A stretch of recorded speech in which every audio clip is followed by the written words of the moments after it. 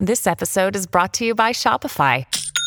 Forget the frustration of picking commerce platforms when you switch your business to Shopify, the global commerce platform that supercharges your selling wherever you sell. With Shopify, you'll harness the same intuitive features, trusted apps, and powerful analytics used by the world's leading brands. Sign up today for your $1 per month trial period at shopify.com/tech, all lowercase. That's shopify.com/tech.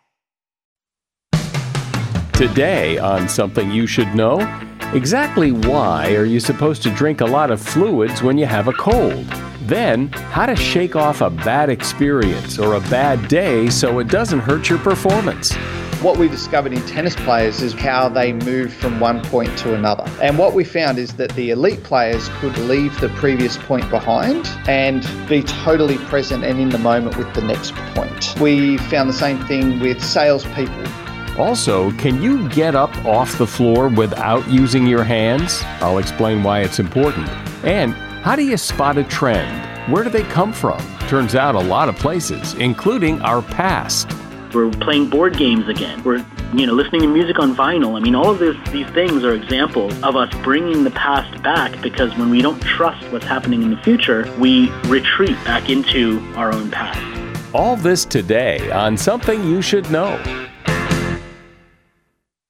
If you have to hire someone, what's the best way? Referrals? Well, maybe that could work. But just because somebody knows somebody who knows you doesn't necessarily mean they're qualified. Or you could pull out that file of random resumes that came in during the last 6 months. Maybe there's somebody in there. Maybe. Now, if you're hiring, you need Indeed. Indeed is your matching and hiring platform with over 350 million global monthly visitors, according to Indeed data, and a matching engine that helps you find quality candidates fast. As a business owner, I've found that hiring the right people, there's just nothing more important. Don't leave it to chance or a referral or a random resume. Use Indeed. In the minute I've been talking to you, 23 hires were made on Indeed, according to Indeed data worldwide.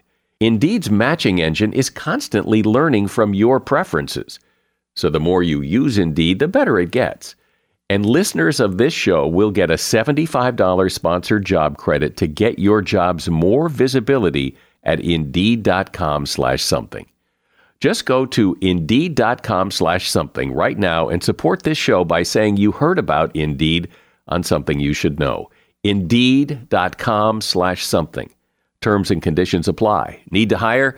Oh, you need Indeed. Something you should know. Fascinating intel, the world's top experts, and practical advice you can use in your life. Today, Something You Should Know with Mike Carruthers. Hi, welcome to Something You Should Know. A lot of people get sick around this time of year, which is the worst. There's nothing worse than being sick for the holidays. But this is cold and flu season, and when you do get sick, the advice is to drink a lot of fluids. But why? What does drinking fluids do when you're sick? Well, it's not what people typically think.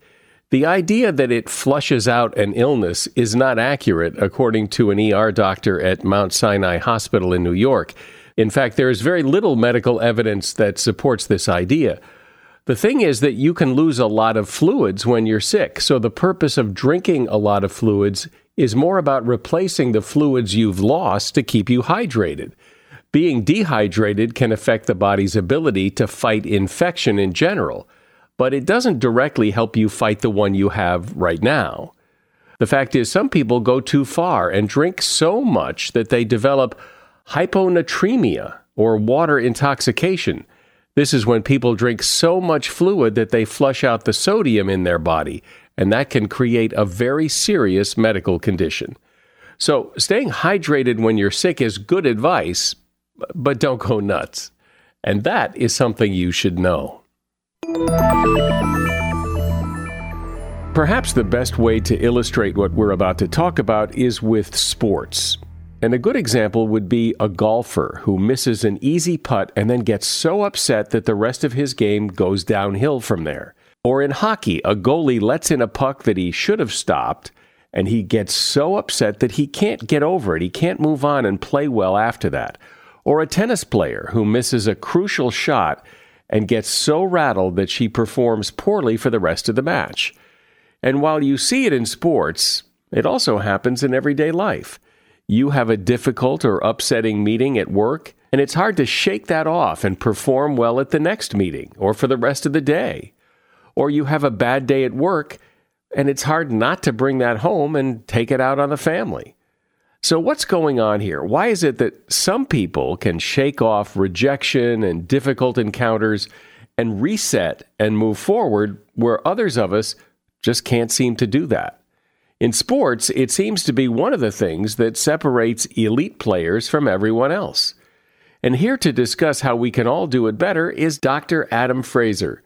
He's a researcher and author of the book, The Third Space. Hi, Adam. Welcome. Hi, Mike. It's a pleasure to be here. So what is it, in a nutshell here, what is it that some people seem to have that allows them to have a bad experience, recover quickly, and not let it taint the next experience or even the rest of the day? One of the key things we discovered in our research was that a key part of performance is the ability to transition from one moment to another. What we discovered in tennis players is one of the most important parts of the game is how they move from one point to another. And what we found is that the elite players could move in a way where they leave the previous point behind and be totally present and in the moment with the next point. We found the same thing with salespeople, the ability to get over a rejection and then come to the next opportunity with the right mindset, right emotion, and right focus. And what we called this transitional gap in the middle of these spaces is the third space. So if you were to picture it, the first space is what we're doing now, second space, what we're about to do, and the transitional gap in between is we call the third space. And what we found in all walks of life, whether you're a surgeon, whether you're a parent, whether you're coming home at the end of the day, the ability to transition between the different parts of your life is such an important skill. Yeah, and we see that every day when somebody has a bad moment and they can't shake it. They dwell in it for a while, and it affects what they do next. Oh, Mike, you're so spot on. And we call this negative spill. And what happens is we often take the mood and mindset of one moment into the other. Like we have a bad meeting and it just derails our day. I spoke to a leader recently who said, I'd scheduled a meeting with my team to talk to them about, the things they were doing well and how we're evolving and what we're going to strategically focus on. And he said, my leader before that meeting just said, can I have 10 minutes with you? And in that 10 minutes, he just tore into him and said, you're not doing this right and I'm unhappy with this.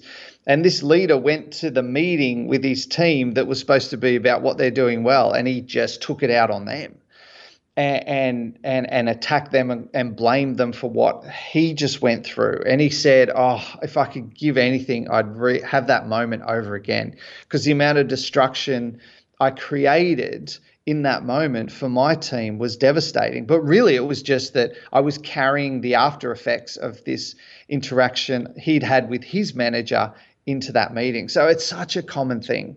Well, that's certainly understandable. I can relate to that. I'm sure a lot of people can relate to that. Some encounters just rattle you and make it hard to move on. We spent 4 years studying this in detail of all sorts of occupations. And what we found is in that transition, there are three key things that we need to do, three key steps that help us. But most importantly, we found that this ability to transition and use the third space is a teachable skill. We can get better at it. And those three steps are? Well, that is the next logical question, isn't it? Uh-huh. So the key thing is the ability to reflect on what you've just been through, but in a healthy, constructive way. So most people, and neuroscience shows that the brain is hardwired towards pessimism. We tend to look at what was not good about what we just did, how we could have done it better. But what we showed is people's ability to transition and move forward is that if they focus on, okay, all right, what went well in that? Or how did I handle myself well? Or what did I learn? Or how did I improve in that interaction? When they start to focus on progress and evolution, their ability to transition forward is greatly increased. And this is not just sort of Pollyanna delusional thinking. It's just, okay, in that moment, and even if the moment didn't go well, what did I learn, or how did I progress, or what part of that did I handle well? So that really helps them move forward. So that's the first part, is the ability to reflect, but in a constructive way. The second step we call rest, and that is simply the ability to be present and come back to the present moment. So whether that is I take a deep breath before I go into the next meeting, whether it is I take some time to relax before the next interaction. All it is bringing the brain back to the present moment. And what that does is really calms the brain and allows us to take in more information or be more constructive. And then the third phase is called reset. And that is where we visualize and future pace what we want to achieve from the next interaction. So if we're going into a meeting, well, what do I want to achieve in this meeting? What's my key focus? If I'm going into a sales situation, what are the key questions I want to focus on? And that part is about getting your head right and focused on the next interaction. So what we showed is that those 3 steps are reflect, rest, reset. And our research shows that it dramatically improves people's capacity to transition from one interaction to another. Well, but what I would say to that is, but what do you do with the emotion? I mean, if somebody just cleans your clock, I mean, they just, beat you up one side and down the other. Okay, so you've got those 3 steps, but you still feel that emotional pain of, God, I mean, this really hurts. What do you do with that? Yeah, so in terms of that, one of the key things about dealing with the emotion is that you can either, what we found is that you can either go, all right, I've just been hung out to dry, or I've had a really bad experience, but I have to go into this next interaction. And what I have to do is park it. And I'm going to address it, and I'm going to deal with it later. But right now, I've got to do a presentation, and I have to step it up. And there is not time to sort of dwell in the emotion or worry about the emotion. So part of it is, well, okay, I'm feeling this way, and that ability to reflect gets that awareness of it. But then when we go into the next interaction, it's like, this is what I need to focus on. That reset phase is, I need to achieve this. This is the reason why I need to do it. I've got to achieve it for this client or for this interaction. Now, if you want to go deeper on the ability to, now obviously with this concept, there's big interactions, there's small ones. So it could be I'm just going from one meeting to another. But it also could be I'm trying to get over something that was really devastating or really sort of knocked me off course. What we're discovering right now about dealing with emotion is 2 key steps. So the first one is the ability to keep space from your emotion. So what this is about is the capacity to view and reflect on our emotion, but in a way where we don't see ourselves as the emotion or the thought. So in that reflection piece, rather than saying I'm anxious or I have no confidence or I'm terrible at that sales situation, rather than having those sort of declarative statements, what we want to do is notice the thoughts and the emotions. So in that reflection, rather than going, I am anxious, or it's, well, I'm noticing I'm experiencing the emotion of anxiety, or I'm noticing I'm having the thought that I lack confidence. So rather than in that reflection, because too often we have a thought and we become the thoughts. What that reflection piece is observing and noticing your thoughts from a distance. Do you understand does that make sense, Mike? It's a big concept, but does that translate? Sure. Yeah, right. It's hard to do, but yeah, I get it. Well, yeah, it's incredibly hard to do, but the ability but once you start to practice it, and this is a key piece of research that's happening in many areas of psychology right now, is that when I reflect on a situation, I keep it as I'm having these thoughts, or the story I have in my head about this is. And what that does is keep psychological space between us and what's happening inside our head. Because too often we become the thing that's happening in our head, and that can really derail our ability to move forward. The second piece is total acceptance of our response without judgment. So if we have a sales situation that doesn't go very well, and we start to beat ourselves up, so we're disappointed and we start to beat ourselves up, and when we then go into judgment of our response. Why do I get so disappointed? Why do I get so nervous in presentations? Why, when I'm challenged, do I start to fall apart? And what happens is we're not only dealing with the situation, but we're also dealing with our judgment of it. So say we're about to do a presentation and we start to get nervous. Now we've got a choice. We can go, okay, I'm nervous and I'm starting to panic and I'm predicting disaster. And we can either in that moment accept that that's our reaction. So, okay, yeah, I'm doing that because it's a big presentation and it's really important, and that's a normal reaction. So if we accept our reaction and we're not kind of fighting it or trying to stop it, we have more cognitive space to focus on the behavior we want to do, the more constructive behavior.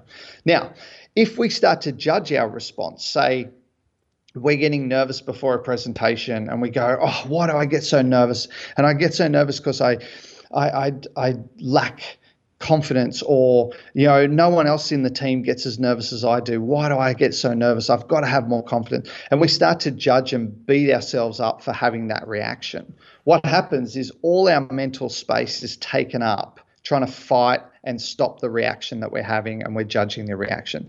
So there's very little space to focus on the constructive behaviors we want to do. So in terms of answering your question about if you have an interaction that really knocks you around and you want to be able to transition forward, the steps of keeping space from our thoughts and emotions, not becoming them, and the acceptance of our response is the two critical steps that help us transition forward. We're talking about how to transition from a bad experience so that it doesn't ruin the next experience or the rest of the day. And we're talking with Dr. Adam Fraser, who is author of the book, The Third Space. Another day is here, and you're ready for it. What to wear? Check. Breakfast, lunch, and dinner? Check. Planning for what's next and how to save for it? That's where Bank of America can help. For your financial to-dos, Bank of America has experts ready to help get you closer to your goals. Get started at one of our local financial centers or 24/7 in our mobile banking app. Find a location near you at bankofamerica.com/talktous. What would you like the power to do? Mobile banking requires downloading the app and is only available for select devices. Message and data rates may apply. Bank of America NA, member FDIC. When you need mealtime inspiration, it's worth shopping Kroger, where you'll find over 30,000 mouth-watering choices that excite your inner foodie. And no matter what tasty choice you make, you'll enjoy our everyday low prices, plus extra ways to save, like digital coupons worth over $600 each week. You can also save up to $1 off per gallon at the pump with fuel points. More savings and more inspiring flavors make shopping Kroger worth it every time. Kroger, fresh for everyone. Fuel restrictions apply. So, Adam, I imagine a very common situation for people is having that bad day at work and then taking that bad day home with you and it affecting how you and your family interact because you've had such a bad day at work. And what we find is people really struggle with that, particularly in this environment where we have technology where we can work all the time. And a lot of our research has looked at, well, how do we use the third space between work and home to transition home in a way where we're more present, we leave the day behind, and we're more connected to the people we love. And you do that by using those 3 steps. Those 3 steps, exactly, of the reflect, rest, reset. And what we do, the thing about this model is it's a very flexible model. So we had some people in our study say, how I use it is I get on the bus, I catch the bus home from the city. When I'm on the bus, I put an alert in my calendar that comes up and asks me 3 positive questions, which is what went well today, what did I achieve, how do I get better? I sit on the bus, I answer those questions. The rest phase, I've got a relaxation app on my phone. I listen to that app. It goes for about 10 minutes while I'm on the bus. And then as I walk from the bus stop home, it's a 5-minute walk. I think about, well, what sort of dad do I want to be? What sort of partner do I want to be when I walk through the door? What we showed in our research is that when people practice those 3 steps, the mood of the home improves by 43%. And what we also showed is boundary strength, which is the ability to not let work spill into home life, increases by 91%. So, for the people listening to this is a really effective strategy that works really well. So I understand your example of you have a bad meeting and then you come out of that meeting and you go into that third space and shake it off so you can go into the next meeting and perform well. But that's because you have that time in between, that downtime in between the 2 meetings to go through your 3 steps. But what if you're, say, a hockey player, you're a goalie, and you let that puck in, and it's hard to stop in the middle of a hockey game and go through those 3 steps when there's pucks flying at you. Yeah, very much. One of the key things the goalie can do is that just focus his attention on the present moment. Just focusing on how the stick feels in his hand. Because the thing that makes an athlete choke is they start to worry and predict the future. So the goalie who's let in a puck, made a mistake, is starting to worry about, am I going to do it again? What if they score again? What if my team gets angry at me? All these sorts of things go on. His key focus in that moment is to stay in the present moment. And as literally as focusing on some sort of sense, how does the crowd sound? How does the stick feel in my hand? Keeps his mind in that present moment to stop that rumination. Yeah, well, and every athlete from, grade school on up has heard a coach say, shake it off. Shake it off, you're okay, no problem, move forward. But it's one thing to say it, it's another thing to do it. Yeah, and this is where practice comes into it. And what our research shows is that our capacity to practice the third space and be better at transitions, you can get incredibly good at it. And coming back to the whole coach saying shake it off piece, that's that keep space and acceptance. It's, okay, notice the thoughts and what's going on for you, but accept that you made a mistake. All right, let's move on, and it's okay. The worst thing is the coach starts screaming at them and yelling at them. It's going to make them feel worse. But this skill, what our research shows, is it's incredibly learnable and trainable. And the more you practice it, the better you get at it. But to show how difficult it is, I mean, when you watch sports teams or anybody, when things go wrong, they usually continue to go wrong. When the team is down 2-1, next thing you know, they're down 3-1, and then they're down 5-1, and their play suffers because they can't do what you're talking about. Yeah, and that's what separates the good ones from the bad ones. Right. And, the champion teams are the ones where they're down and they have the ability to hold it together and keep that focus and not let it derail their performance. But I bet, though, because even champions fail, is that this is situational, that this does take a lot of resources from within. And some days maybe you just can't do it. Maybe even the best athlete has a bad day. Yeah, I mean, we're not machines, that's for sure. And we're all fallible and we all have moments. But what this is about is, I mean, the key thing about the third space is raising our self-awareness, raising our skill, and raising clarity about what we want to achieve in the next interaction. So that's the key focus here with this. And nothing is foolproof and nothing works every time. But what our research shows is that practicing this does dramatically improve your performance in that next space. A lot of times it seems it's not necessarily that you're going from one meeting to the next meeting or from one point in a game to the next point in a game. You're just going from a bad experience, maybe a bad meeting where you get beat up or rejected or whatever. And it's not that you're trying to shape up for the next meeting. It just spoils your whole day.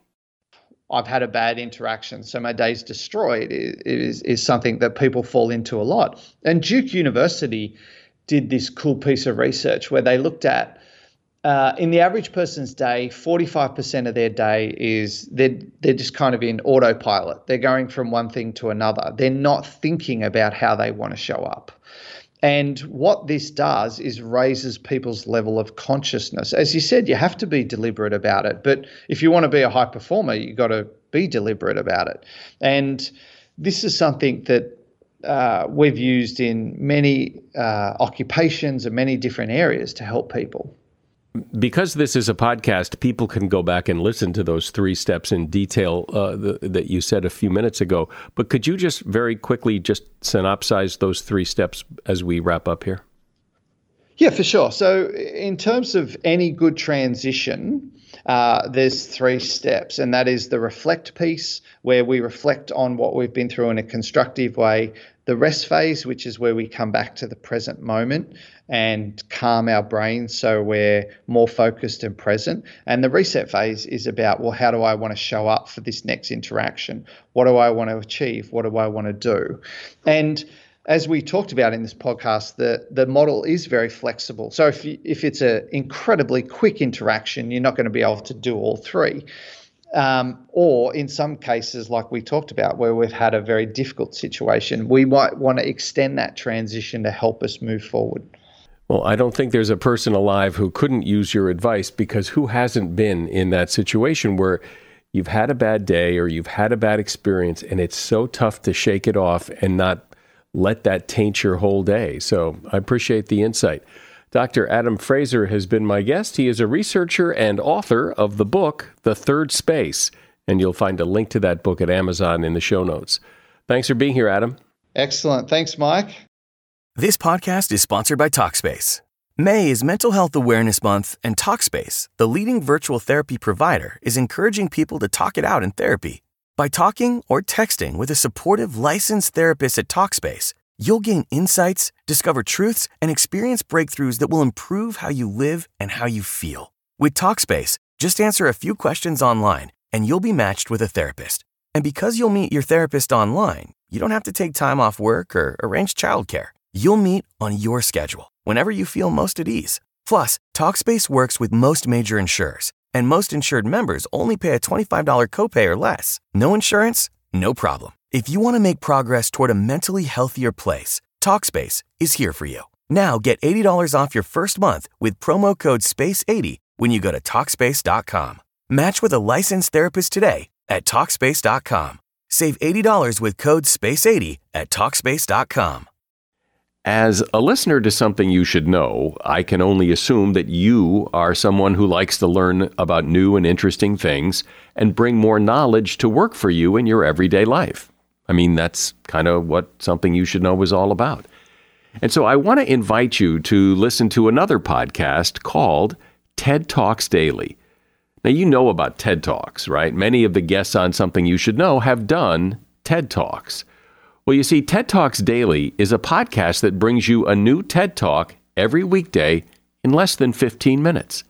Join host Elise Hu. She goes beyond the headlines so you can hear about the big ideas shaping our future. Learn about things like sustainable fashion, embracing your entrepreneurial spirit, the future of robotics, and so much more.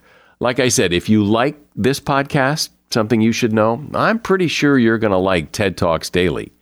And you get TED Talks Daily wherever you get your podcasts.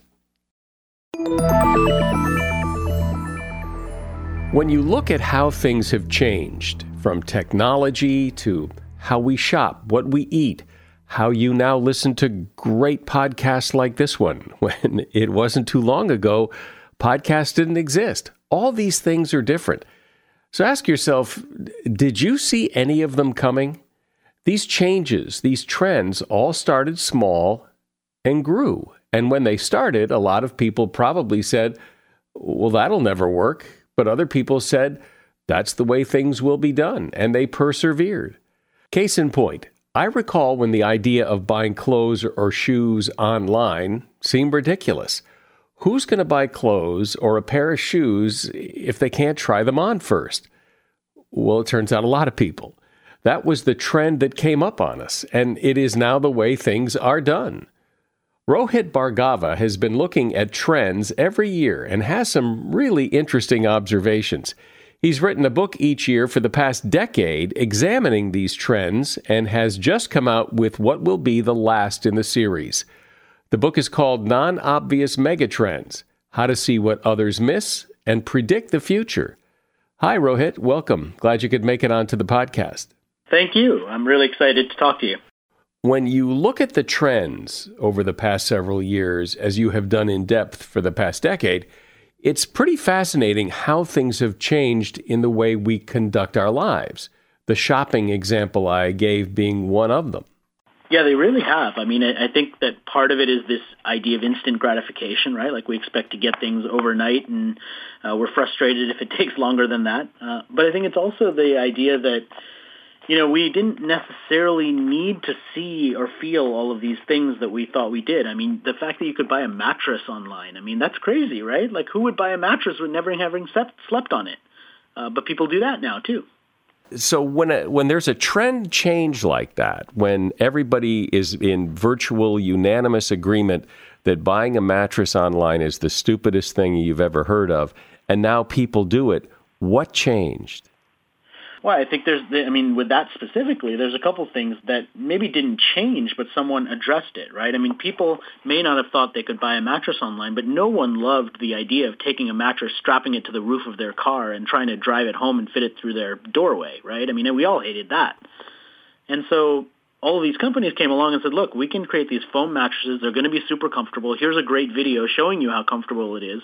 And it's rolled up in a box. It arrives. It's easy to unpack. You don't have to put it on the top of your car. And by the way, if you hate it, you got 45 days to sleep on it, and we'll come and pick it up, and it'll cost you, like $50 or whatever the delivery stockage fee is. And people looked at that trade-off and said, you know what, I'll give it a shot. And then it seems like that's the new norm. That's the new, and then now the old mattress guy who sold it in his store now has to compete with something that he never thought he'd ever compete with. In some cases, it makes it harder, right? Because your competition comes from unusual places, right? I mean, we've got furniture stores opening hotels. We've got all sorts of crazy stuff happening, blurring the lines between things that used to be two different industries, right? Your bank might have a coffee shop now. I mean, those two used to be two separate things, and now they're one thing. So, yeah, there's more competition, but I think it's also forced some of these groups to get better. I mean, buying a mattress in general, for most people, was not a great experience in the first place. And so part of the reason why these online mattresses took off is because they were replacing something that wasn't a great experience to start with. I mean, the same thing with Uber and taxi cabs, right? No one loved going in, especially in D.C. where I live, no one loved going in these 10-year-old taxi cabs that were run down with guys who didn't really know where they were going. Yeah, and when you describe it that way, doesn't it seem like it's really odd that nobody's thought of something better than this for so long? Well, I think part of what the value of the internet is, people may have thought of it, but they didn't have a way of getting it out there fast enough to actually create momentum. And so what I think the internet's given to them is this chance to reach a lot of people very quickly and to be able to do it in a way that allows them to generate enough attention and generate enough money in a short period of time that they can survive. Explain what you mean by non-obvious thinking. What is that? What is it? How do you do it? What are you talking about? The biggest thing I talk about when it comes to non-obvious thinking is this idea that we all have our lanes that we choose. So, for example, if we work in the travel industry, we might read things about travel. We have our own political views in terms of how we see the world. And what I advocate for people to do is force yourself to get outside of that. So, for example, for the last 4 years, I've been subscribed to get emails from both the Democratic and Republican national committees. So I get emails from both political parties coming into my inbox, often about the same issues, right? And by doing that, I see what the messages are, and I can start to form my own perspective that isn't based on just what I'm hearing from one place or another. And that's not something that enough people do, I think. Because why? Why don't we do that? Is it just because it's comfortable to be where we're comfortable? Well, I think it's comfortable. I also think that for a lot of people, the media they consume is not an active choice. It's a passive experience.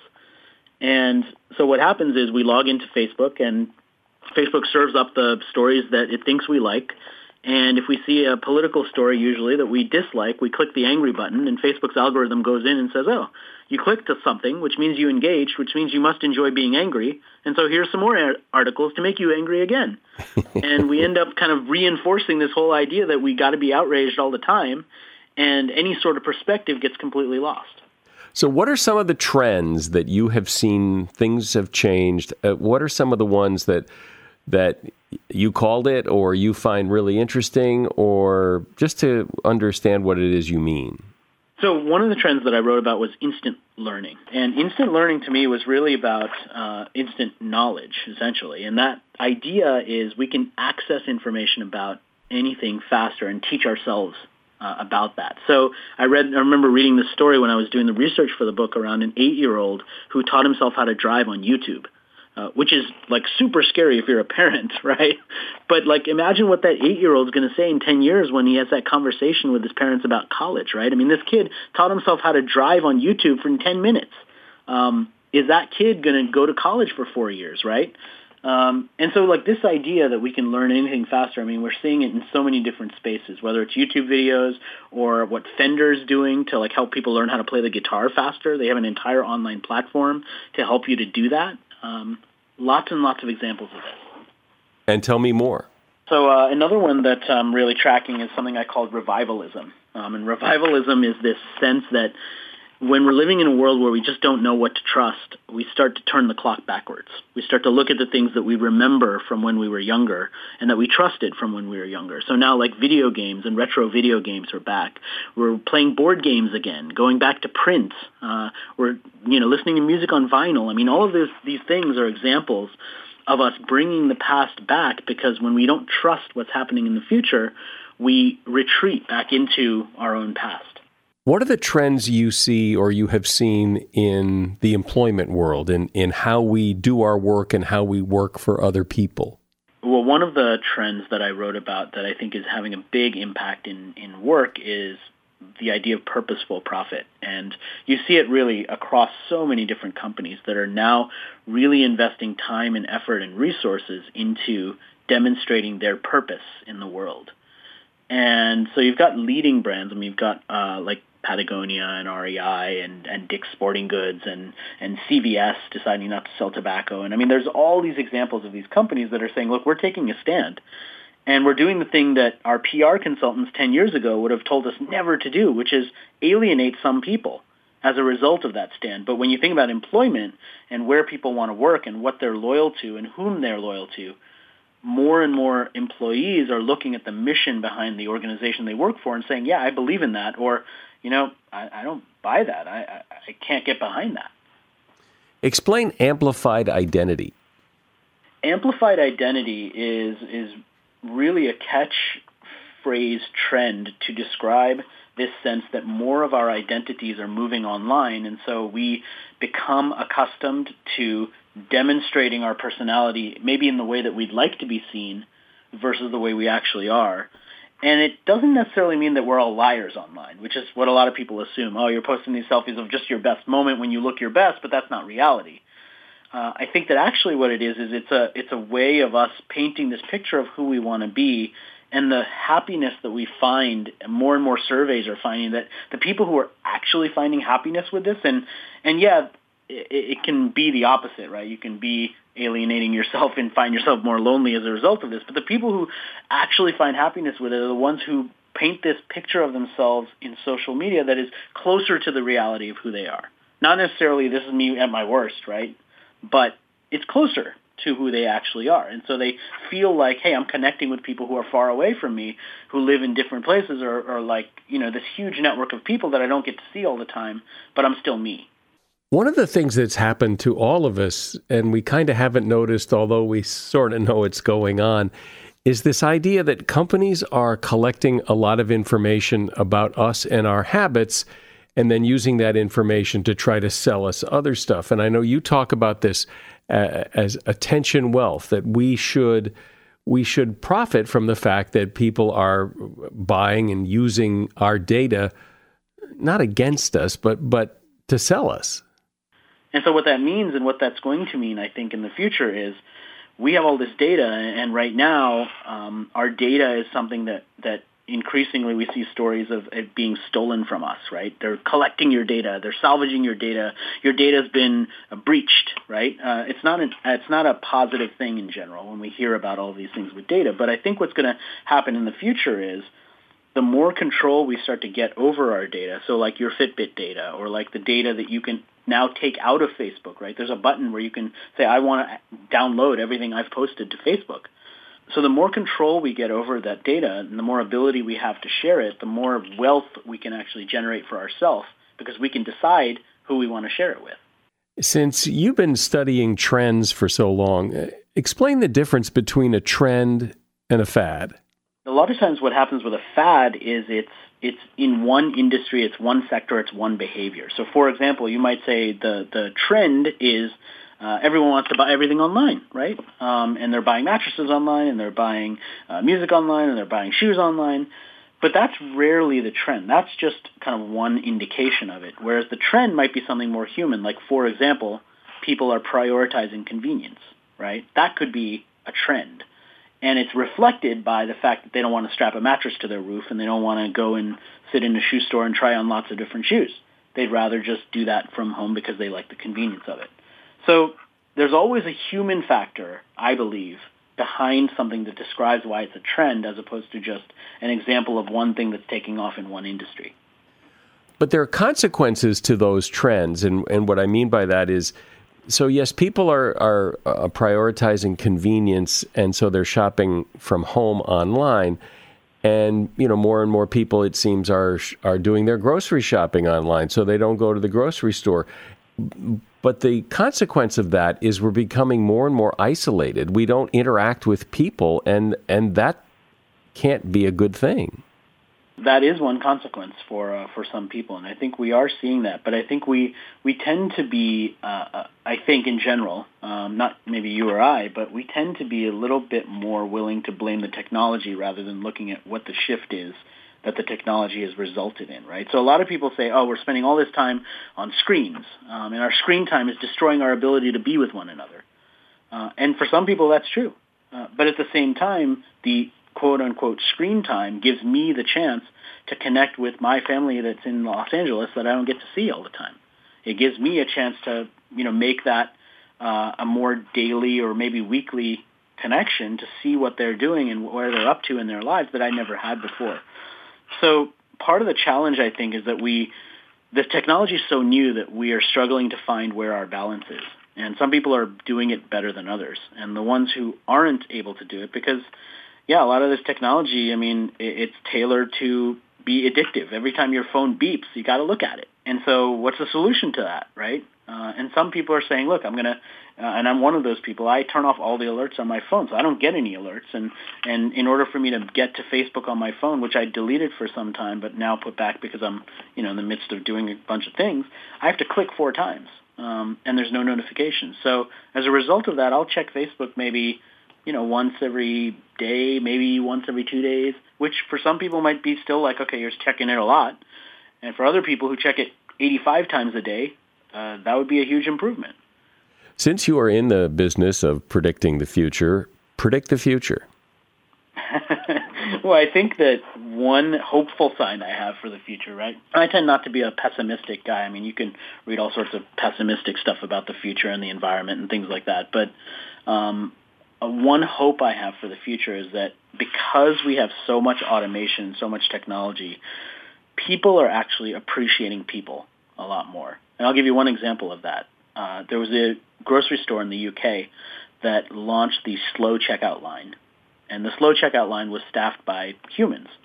And it was for anyone who wanted to actually get checked out by a person instead of use the kiosk. But also, it was done in partnership with a charity that works with people who have dementia and who actually need that human interaction. And I think that the more technology and the more automation and the more stories we hear of all of that stuff, there's going to be a resurgence of people, of the human mode, what I call the human mode. And that gives me a lot of hope.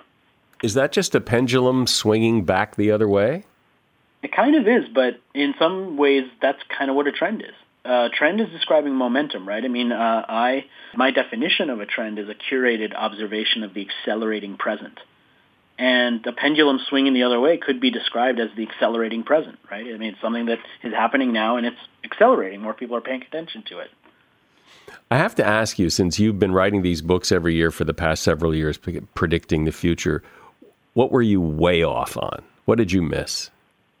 You know, most of the time, and frankly, there's a lot of transparency here. So I'm not one of those people that thinks I was never wrong. And because I've been doing this every year, like you said, and there's 15 trends every year, there's more than 100 examples of past predictions. And so to answer your question directly, the ones that I got wrong in general were things that I thought were trends, but actually were small-time examples of, you know, something that one group was doing, but not something that actually took off. Like one of them, I think I called it pointillist filmmaking, and it was like a couple of years ago, and it was all about this idea of like these short films, like Vine movies, or now TikTok, and like all of these social media platforms. And I was sort of predicting that, who would watch something long form when you could just get like an entire story in 6 seconds? Isn't this awesome? Like, who wouldn't want that? And what ended up happening over time is, yeah, people like the 6-second thing for small, flippant things, but when it comes to something that they really love or really find value in, they'll sit there and binge watch 17 hours. So the question isn't how do we get people to spend time with anything? I mean, they are. Otherwise, binge watching wouldn't exist. The question is how do we create something that's valuable enough for them to pay attention to? So let me flip the coin over a little bit. What things don't change? What things that maybe you think might change that people just like things the way they are? I think that one of the examples of that, which has been fascinating to watch, is people's desire to actually hold something in their hands. If you think about the number of experiences we have that can be delivered digitally, I mean, just use ebooks as an example, right? The wisdom for some time as ebooks were starting to take off is, oh man, print books sales are dead. Everybody's going to read ebooks, and only old people will read print books, right? But then I go to my 10-year-old and I say to him, this book that you have to read for school, we can get it on the Kindle or we can get it, as a physical book. And he says, I want the real book. And when I ask him why, he says, because I like to hold it. So this is not an old person, young person thing. There's a different value assigned to something that we can tangibly hold in our hands versus something that's delivered in a digital or automated way. And, that seems to be one of those kind of human universal things. Like there's a value to touch and something that we can touch. But that was the argument against shopping online, was that people aren't they're going to want to touch those shoes. They're going to want to try them on. They're going to want to see what those clothes feel like and look like in a mirror on them before they actually buy them. But that doesn't seem to be the case. Well, it is still the case if you think about it. It's just shifted, right? I mean, what people used to assume is no one will buy it before they can touch it. And now what the behavior's been is I'll buy it, touch it. If I don't like it, I'll send it back. So, I mean, at the end of the day, they are still touching it. It's just the sequence of events that's changed. I guess, but it does seem that the internet has changed the game in retail, that retail is not anything close to what it used to be. Well, if you think about what's happened in retail, right, and I've read a lot about the evolution of retail, and the biggest thing that's happening in retail right now is this idea of experiential retail, right? Everybody's trying to create a retail experience instead of a retail store. And what they mean by that is we don't necessarily want to focus on just having all the stock there so people buy it. We want to let them experience it, and if they end up buying it online, that's okay. And so every retail store you go into, every clothing store you go into, in addition to seeing and feeling and touching and trying on the stuff, they'll all have that sign saying, hey, if we don't have your size, go online and order it, and we'll bring it to the store, or we'll ship it to your house, or we'll alter it for you, right?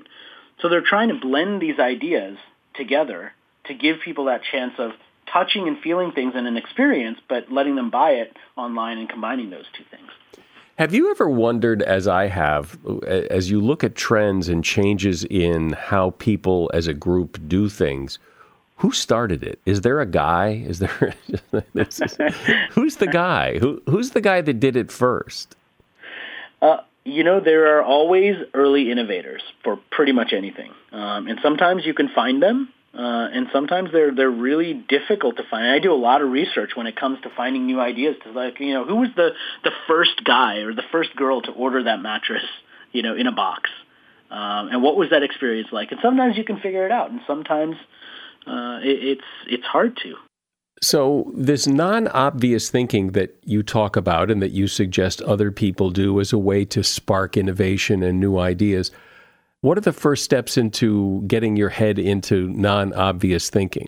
I think the biggest thing is that we have to try and spot our own biases and overcome them. So one of the real techniques that I try and teach people on how to do this is I say when you're passing by a bookstore or you're in an airport, buy a magazine that's not targeted to you.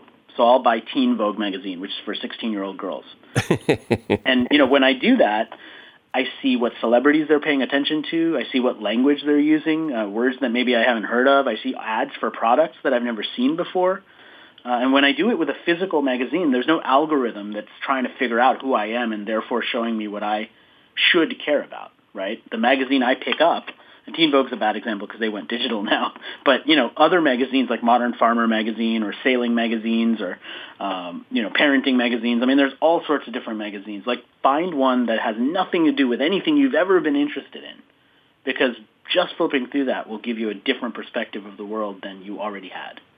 Which you then can do what with? What because you have a different perspective and you now know what teen girls or farmers are into, what does that do for you? It helps you be more open-minded, which I think we need help with in general. And I'm not saying that anyone who's listening or any of us intends to be closed-minded, but it's a lot easier to become closed-minded over time because we tend to see the same things. We tend to hang out with the same people. We are in our circles. And in order to be more open-minded, we really have to intentionally do things that we wouldn't ordinarily do. Well, it's tricky business predicting the future. I'm certainly no good at it, but it's fun to look back and see how things got to where they are. And it's interesting to talk to you about that. Rohit Bhargava has been my guest. The name of his book is Non-Obvious Megatrends, How to See What Others Miss and Predict the Future. There's a link to that book in the show notes. Thanks, Rohit. Yep, thank you. Bye. Can you get up off the floor without using your hands?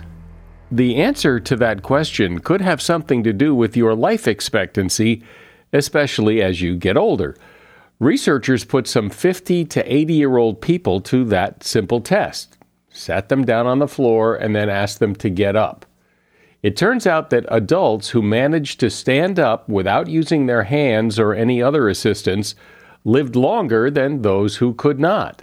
Scientists say this is a strong predictor of health and a good test of overall fitness, particularly in middle age.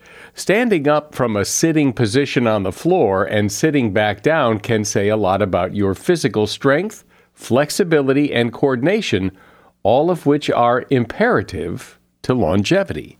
And that is something you should know. You can show your support to this podcast by telling other people you know to give it a listen and help us grow our audience. I'm Mike Carruthers. Thanks for listening today to Something You Should Know.